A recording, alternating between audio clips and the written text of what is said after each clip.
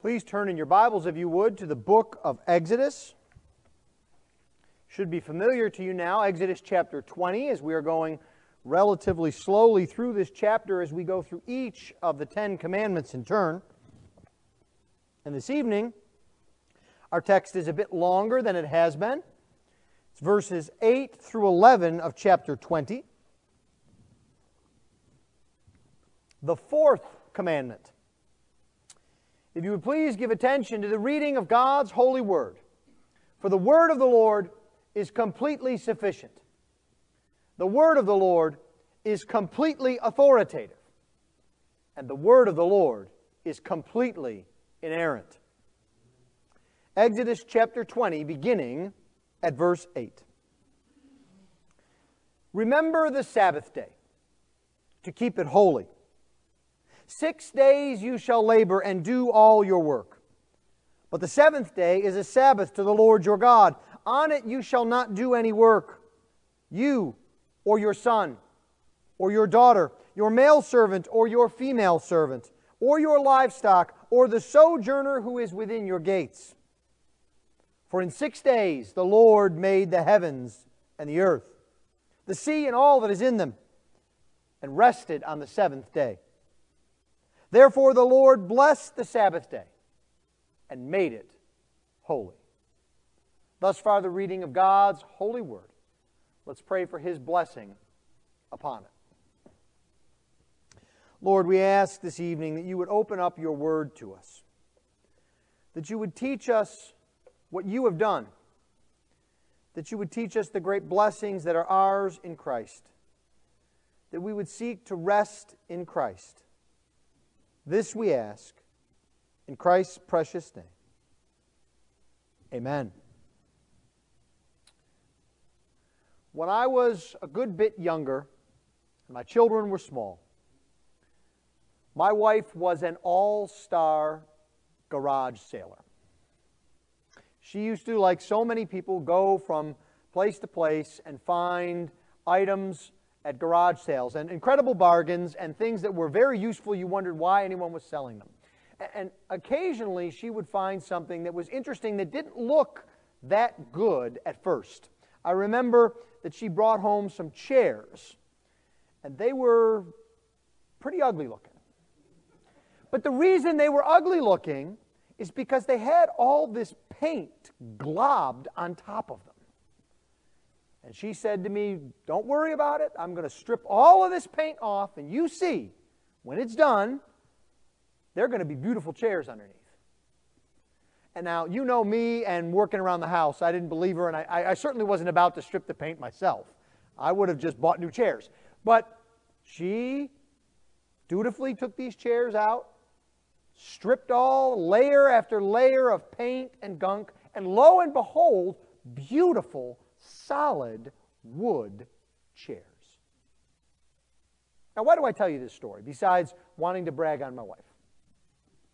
It's because I think when we come to the fourth commandment and the Lord's Day, we have a situation much like a beautiful chair layered over with gunk and paint. We don't appreciate the beauty of this commandment, because there's been layer after layer after layer of tradition and false teaching and false expectation put upon it.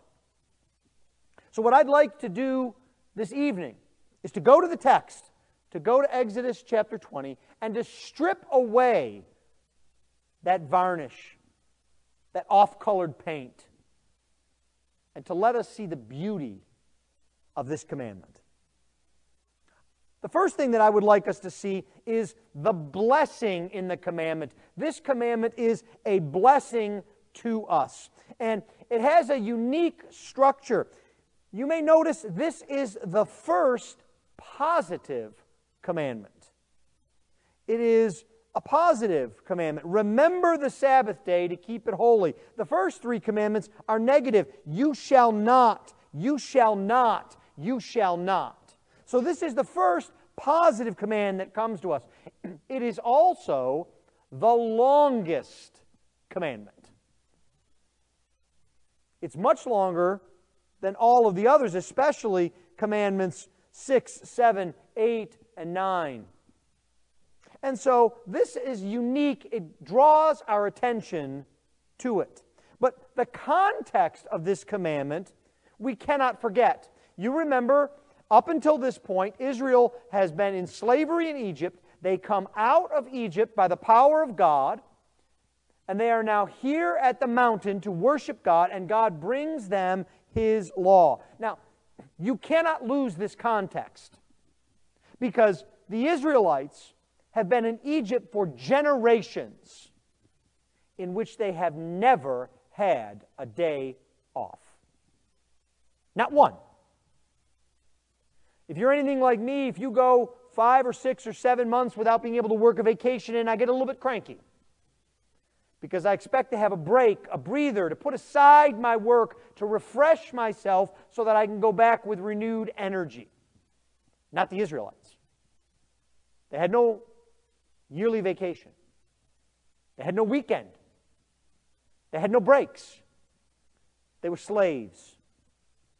Day upon day, week upon week, month upon month, year upon year, generation upon generation, they worked. And that's all they had. And now they come to the Lord their God and the mountain, and He gives them His law, and His law says, in my land, everyone must have 7.5 weeks of vacation a year. What a turnaround. Does that make you think about this commandment a bit differently? How gracious God is in giving it to the Israelites and to us? It is for our good. And this is not something that was invented here in Exodus chapter 20. This is a creation ordinance. We'll see in just a bit that God hearkens back to creation in establishing the Sabbath. But the Israelites had already experienced this. You may recall as we went chapter by chapter, verse by verse through the book of Exodus, that back in Exodus 16, when God brought manna from heaven, the manna from heaven came down 6 days a week, not 7. Why? Because that 7th day, they were to rest. God provided manna, twice the number on the day before, because in verse 23 of chapter 16, tomorrow is a day of solemn rest, a holy Sabbath to the Lord. Bake what you will bake, and boil what you will boil, and all that is left over lay aside to be kept till the morning. Now, I'm a simple man, but it seems to me that 16 comes before 20. And so what we have here is, we have a reference to the Sabbath, to the Lord's Day, to this command to rest before the Israelites even come to the mountain. And I think this is important because I think sometimes the reason that we lay aside this command, that we think it is of no use to us, is we think it's for only a particular place and time. It's for the theocratic kingdom of Israel. It starts at Sinai and ends with that kingdom. But that's not what Exodus tells us. It's a creation ordinance. Now, the other thing that I think is important for us is to see that this begins positively. Look at verse 9. 6 days you shall labor and do all your work. We assume we know what the fourth commandment is all about, that it's negative. We think it begins with a negative. You can't do this, you can't do that, you can't do the other thing. But that's not how the commandment begins. It begins on a positive note. 6 days you shall labor and do all your work. Verse 8, keep holy the Sabbath. This day is primarily about a commitment to God. It's not about idleness, but it's rather a clearing of the day of ordinary things so that we can have our focus be upon the Lord. It is a unique opportunity for blessing. And we forget this. The Israelites forgot this. Isaiah had to come to the Israelites in chapter 58 of his prophecy and say it was a peculiar day of delight. They had been blessed with the Sabbath. It was a blessing to them. This commandment also positively affirms the proper nature of work in 6 days. It affirms the goodness of work. We need to be reminded of that each and every day, that work is not punishment. Now, work is harder because of sin. We see that all the way back in Genesis chapter 3, that God tells Adam that it is by the sweat of his brow that he will farm, that he will produce. But we forget that Adam was called to work before the fall. This commandment reiterates that. Work is not a punishment. And so we don't think about our work and God commanding us to work and the nature of the Fourth Commandment. Let me ask you this. Have you thought about how you will serve God on Tuesday or Thursday? The Fourth Commandment gives you guidance. You work. Now, what fields you labor in may vary. You may be a student. You may be a homemaker. You may be an engineer. You may be a doctor. You may be a lawyer. You may be a construction worker. But you work. That's how you honor God. That's what this commandment tells us. And this positive nature of the command reminds us of the attitude that we are to bring to this commandment. We so often obsess about what we can't do, when what we should be thinking about is what we should do. Now, why is that? That's because I think it is so much easier to be critical than to act. It's easier to be the one who stands on the sidelines and pokes and points out all of the difficulties and the problems rather than to simply act and obey. But then the second thing that I want us to see here is the protection in the commandment. And this is taken up with the negative aspect of the command that is made explicit in verse 10. But the seventh day is a Sabbath to the Lord your God. On it you shall not do any work. And so it is explicit. God says that we are to cease from work. But more importantly, I think, the ceasing from work is to cease from self. It's not just about production. It's about ceasing from our own needs and desires and putting all of our focus on the Lord. And what this means is we have a day in which our everyday lives do not interrupt our works of mercy and of piety. And if I can put it this way, what God is telling us is to put aside good things for a time to focus on Him, because He is better than the good things. The best thing we can do is to focus on the Lord our God. And He wants to make sure that in the hustle and bustle of life, we do not lose that focus. It's far too easy, isn't it? Especially in our ever-connected world. You know, we have a saying for it. We talk about being 24/7. And I can remember a day, not that long ago, when I was first beginning as a lawyer, and I had a friend who had this machine. It was called a BlackBerry. And he could get his email on this machine. And I thought, wouldn't that be extraordinary? Because in order to answer email and to work, I have to be sitting at my desk, at my computer, and working. And I remember that it was difficult to send documents back and forth. We had to use fax machines and messengers and Federal Express. And if you didn't get things done by a certain time, you had to wait till the next day. And I thought, wouldn't it be good to have this at the touch of my hand? Well, I have it now. Be careful what you wish for.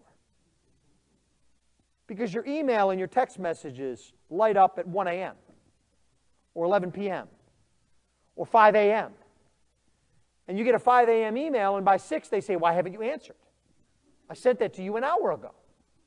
We have no break from the world. It's constantly bombarding us. God knows this. He knows who we are. And so He has said to you, You need a day to set aside those cares and concerns. You need to be refreshed. You need to think about eternal things. You need to know why you do everything you do the other 6 days of the week. You do them that you might serve me. It's not for your own purposes. It's so that you might serve me. And God is extremely practical here. It is no surprise to me that the two longest commandments are the Second Commandment and the Fourth Commandment. They are the two commandments that have been most widely jettisoned by the Christian church. If you ask someone how many commandments there are, or better yet, ask the average evangelical how many commandments should be hung in the courthouse of the town, they will say 10. And when you read them off to them, they'll say, well, that one doesn't really apply anymore. No, you don't.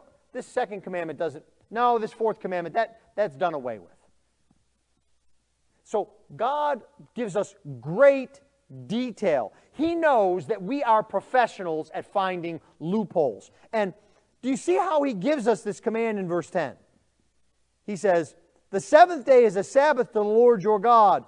On it you shall not do any work. Now that should have been sufficient, right? But He goes on.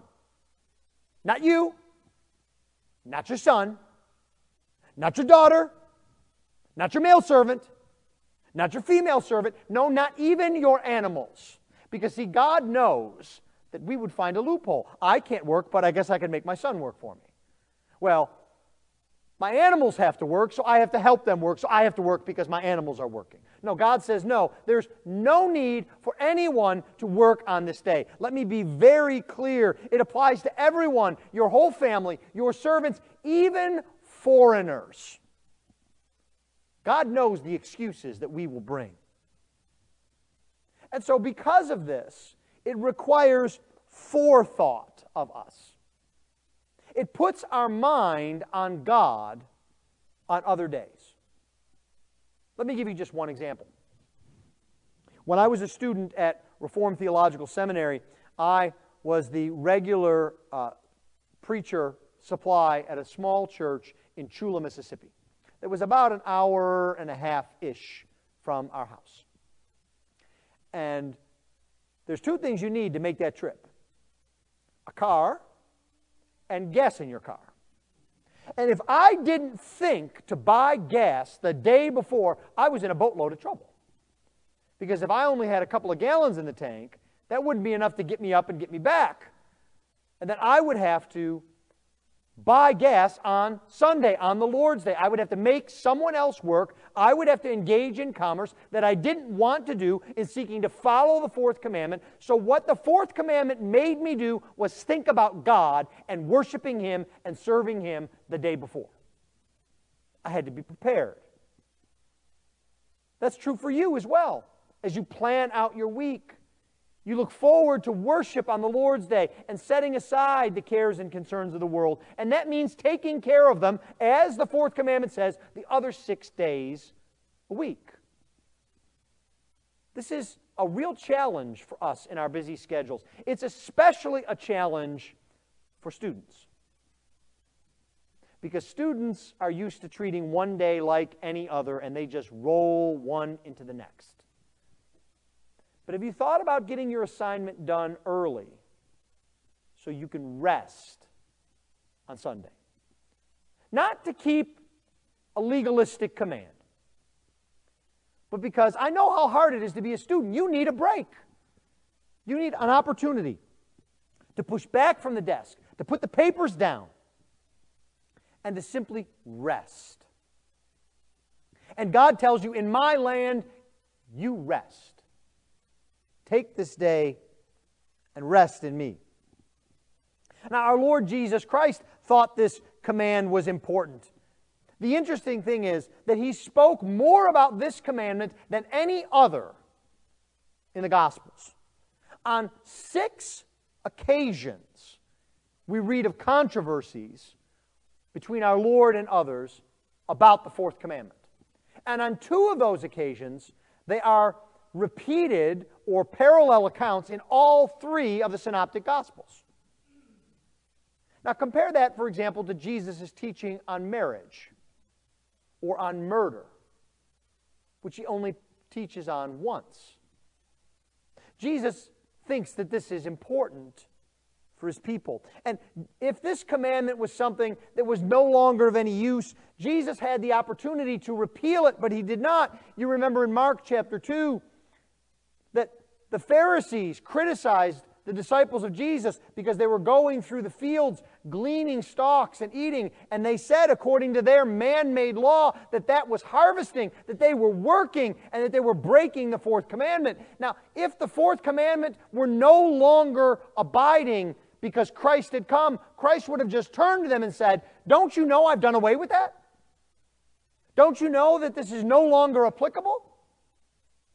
But instead, Jesus says to them, stop putting layers on my commandment.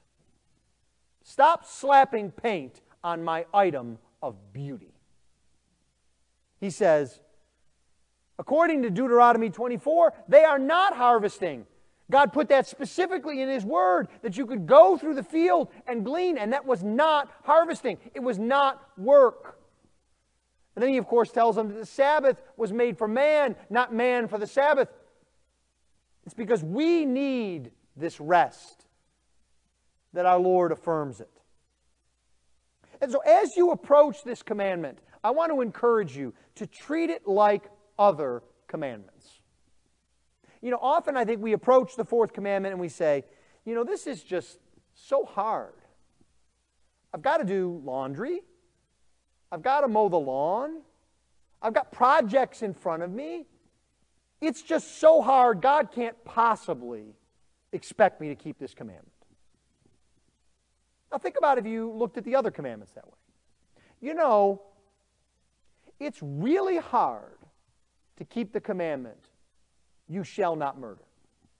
You know, Jesus tells us that taking someone, insulting someone, yelling at them is breaking that commandment. And, you know, we do that all the time in traffic. We become angry. We call people names that we shouldn't. This is common in our society. So because it happens all the time, I guess, you know, if we murder 2, 3, 4 people, it's not that big of a deal, right? We could kill a couple of people. God can't expect us to keep this command. Or, you shall not steal. We think of all of the ways in which that commandment governs us, from stealing time to stealing things that are small and ordinary. And we don't say to ourselves, you know what, if I knock off a bank or two, you know, that's not that big of a deal. God will forgive me. It's just so hard to keep this commandment. And yet we come to the Fourth Commandment and we say, because it's so hard for me to keep, it must not count. It must not abide. And then the other thing that we come up with is, we come up with these series of impossible hypotheticals. Well, what if my wife went into labor and I didn't have gas in the car and I had to get to the hospital or she would die? Are you telling me, Pastor, I can't fill up with gas then? No, that's not what I'm saying. That would be the equivalent of you telling your children, go clean the garage. And they said, Dad, you know, it's very possible terrorists could attack any moment now and blow up our garage. Why should I bother cleaning it up when they could blow it up and it wouldn't be needed at all? That's the kind of ridiculous efforts we go to get out of obeying God's Word. But perhaps even more applicable is our tendency to add man-made laws to God's Word. We add our word to God's Word. That's what the Pharisees did over and over again. The commandment is clear, you shall not work, and the Pharisees took it upon themselves to define what work was. And they tried to define it in great detail. And you can guess it, the way they defined it made clear that they never worked, but others did. Because they set up the structure around the commandment. And then, I think finally, we don't want to use this commandment in unintended ways. What do I mean by that? Let me tell you, you can break the Fourth Commandment by reading your Bible. What? Pastor, are you serious? Sure. Let me give you an example. Let's say that you were at home with your wife and you have a young child, a baby, and you are sitting in your chair reading your Bible on the Lord's Day, and your wife is trying to get dinner on the table, and the baby is crying, and she says to you, could you please change the baby so that we can then eat and get together? And you say, honey, it's the Lord's Day. I'm resting here, sitting here reading my Bible. You can't expect me to work. You'll have to take care of that. I can't work on the Lord's Day. I've got to stay here and read my Bible. Now that sounds preposterous, but we do these sorts of things all the time. We make up excuses to avoid the commandment. The third and final thing that I want us to see this evening is the purpose of the commandment. Why did God give this commandment? It's clear that He's given it to us. It's clear that it has a positive and a negative aspect, like all of the commandments. But why does He do this? Well, I think we see this in verse 11. For in 6 days the Lord made heaven and earth, the sea and all that is in them, and rested on the seventh day. Therefore the Lord blessed the Sabbath day and made it holy. Now you know what's coming, don't you? There's a therefore. What's the therefore? Therefore. What's the previous sentence? The Lord blessed the Sabbath day. Why? Read the previous sentence. Because He made heaven and earth and all that is in it in 6 days. Now, God didn't need to give us a reason for this commandment. He doesn't give us a reason for several of the other commandments. He just says, you shall not steal. You shall not murder. But here He gives us a reason. And that's because this commandment is in line with a pattern given by God. All the way back in Genesis chapter 1, verse 31, God labored 6 days and then rested.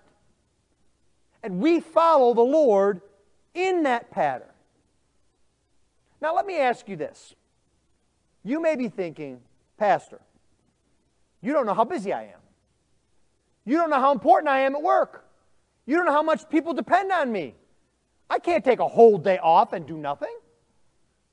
Are you more important than God? I don't think so. I can't think of anyone who's more important than God, who has more to do than God. He created the entirety of the universe, and yet He rested. He gave us that pattern. But that pattern is also to show our relationship with God. This was how man was designed to be. God calls upon us to follow His pattern, because what He has done is a pattern for us. We see this in Exodus chapter 31, verses 12 through 17. The Lord said to Moses, you are to speak to the people of Israel and say, above all you shall keep my Sabbath.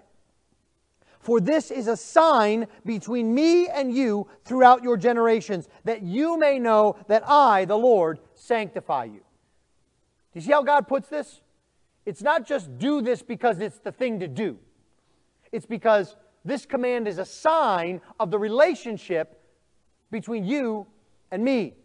You shall keep the Sabbath because it is holy for you. 6 days shall work be done, but the seventh day is a Sabbath of solemn rest, holy to the Lord. Therefore the people of Israel shall keep the Sabbath. It is a sign forever between me and the people of Israel, that in 6 days the Lord made heaven and earth, and in the seventh day He rested and was refreshed. This commandment shows our relationship with God. But it also shows that we're human. It shows man's need for God, that we have a need for rest. God repeats this command again in Exodus chapter 23, verse 12. Do you see how often God refers to this command? Just in the book of Exodus 3 times.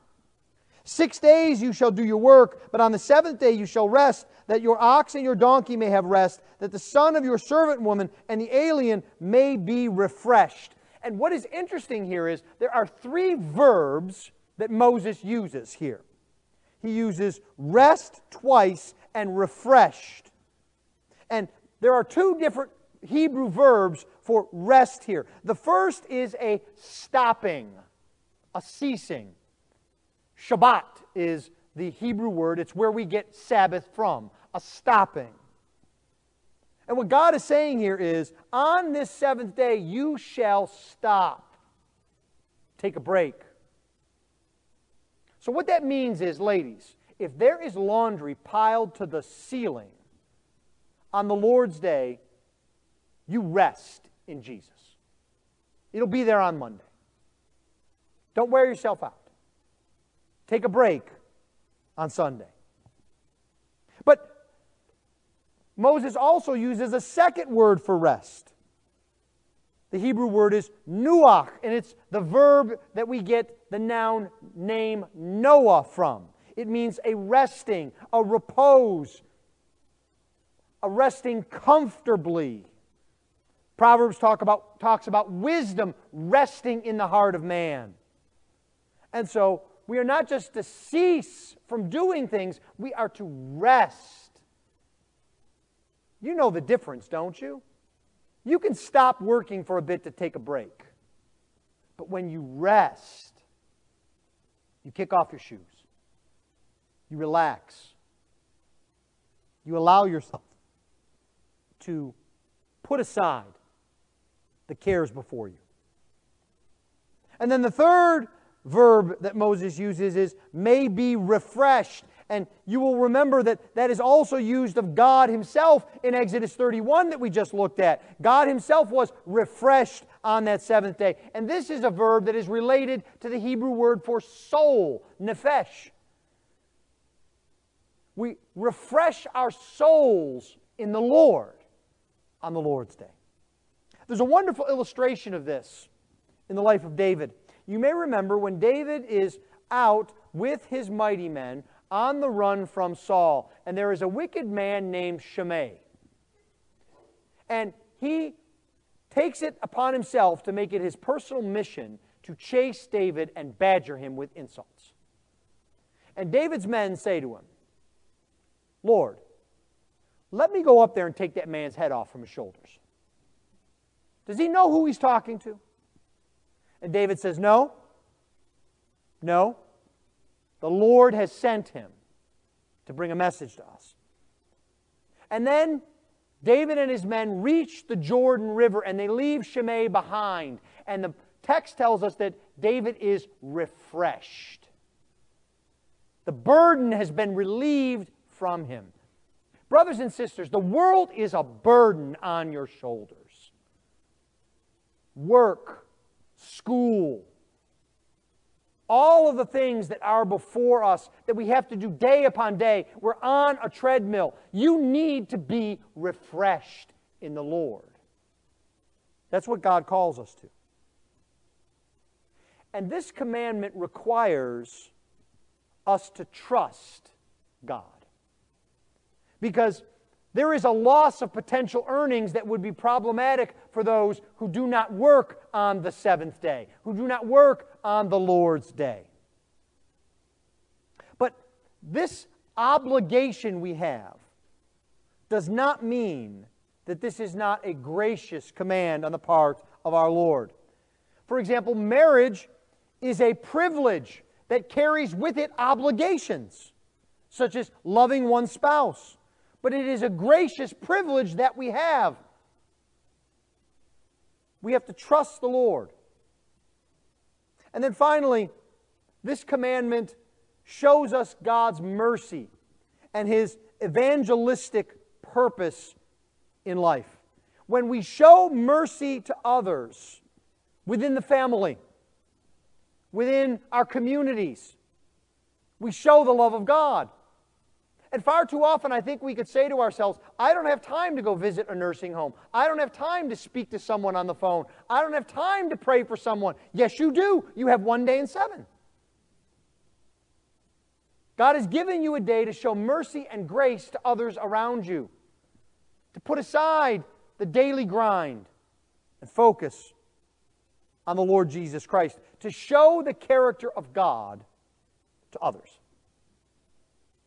So in conclusion, what does this commandment mean for you today? 3 brief statements. First, focus upon God not yourself. Second, focus upon others, not yourself. And then thirdly, look at this commandment from a mindset of obedience rather than a mindset of criticism. Like all of these other commands, it is given to us for our good. I think sometimes we fail to realize what the world would be like without God's law. Would you really want to live in a world where stealing was the norm? Where murder happened every day, everywhere? Well, the question now is, would you really want to live in a world where you weren't able to rest? To rest in God. Praise be to God, He hasn't given us such a world. He's given us His Word. And His Word comes to us today practically to rest in Him. Let's pray.